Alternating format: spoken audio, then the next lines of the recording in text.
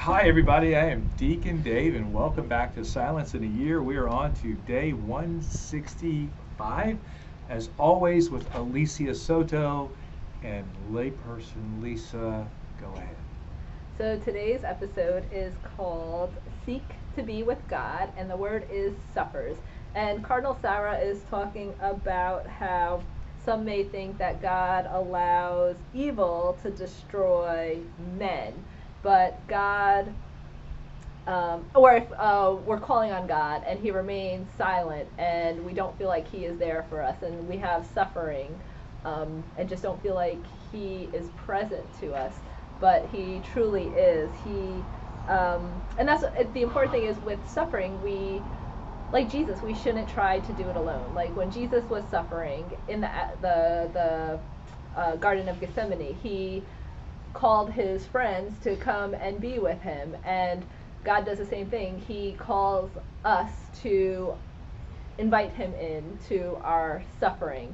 And that's how we can seek to be with him on a deeper level. Yeah, I said that silence allows us to understand God's presence and love in the midst of evil.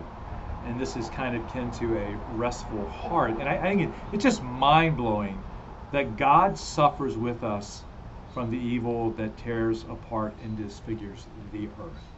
So God is not removed, right, from hurting with us and for us um, because of evil, because of our own sin, frankly, right?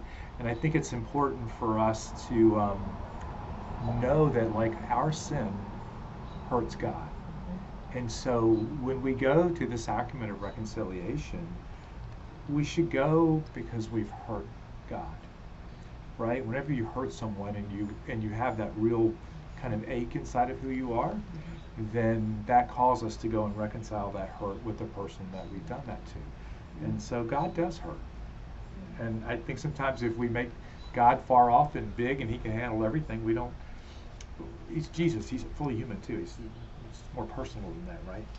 Can you imagine that Jesus, who is a person as well as God, can be hurt by the things that we do? Yeah, I've read somewhere that all sin makes God weep. Yeah, yeah. Alicia. So I was just thinking about how, when somebody is suffering, like you said, we call upon their friends, and then they surround them in prayer and in love, and that's bringing Jesus to that person. So they're not suffering alone, because as community, when we suffer or that somebody else suffers and we come into community with them or we stand around them or whatever the case is, we suffer with them as well. So as part of community, when more than two are gathered, I am there with you, is what Jesus said. So we come with them, we're bringing Jesus, and he is in that community of suffering. So often in suffering, our tendency is to isolate, or our tendency is to not ask for help necessarily because we don't want to be a burden to someone else. And with Jesus, he actually asked for help and they all fell asleep, right? To just keep watch, and they couldn't keep watch.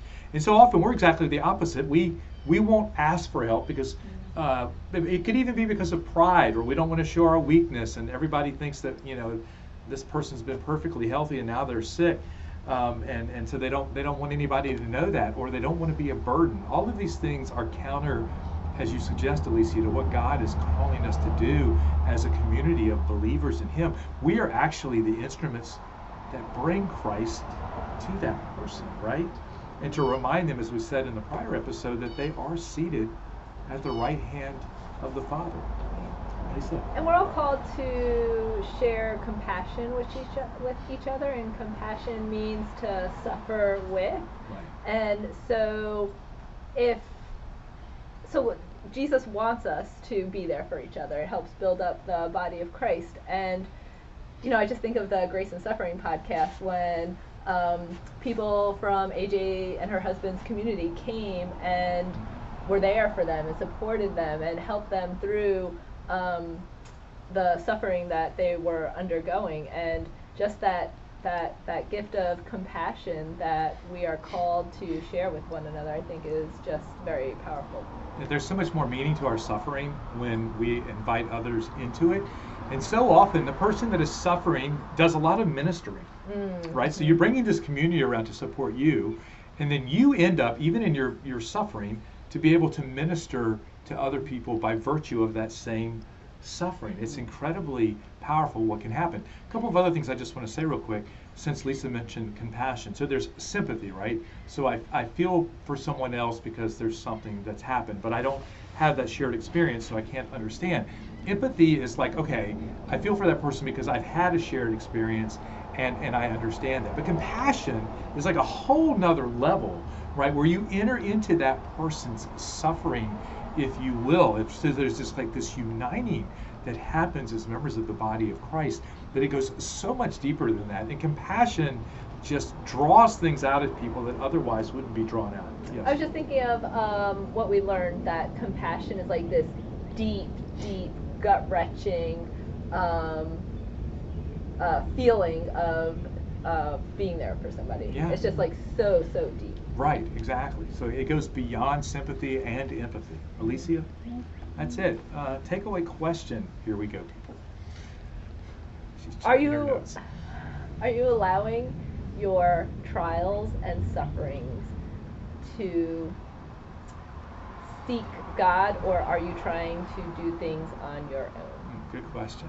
Let's pray in the name of the Father, and of the Son, and of the Holy Spirit. Amen. Lord, help us to always know of your presence and your love in the midst of difficulty and suffering. And may you bless everyone in the name of the Father, and of the Son, and of the Holy Spirit. Amen. Amen. See you next time Bye. on the Buckrow section.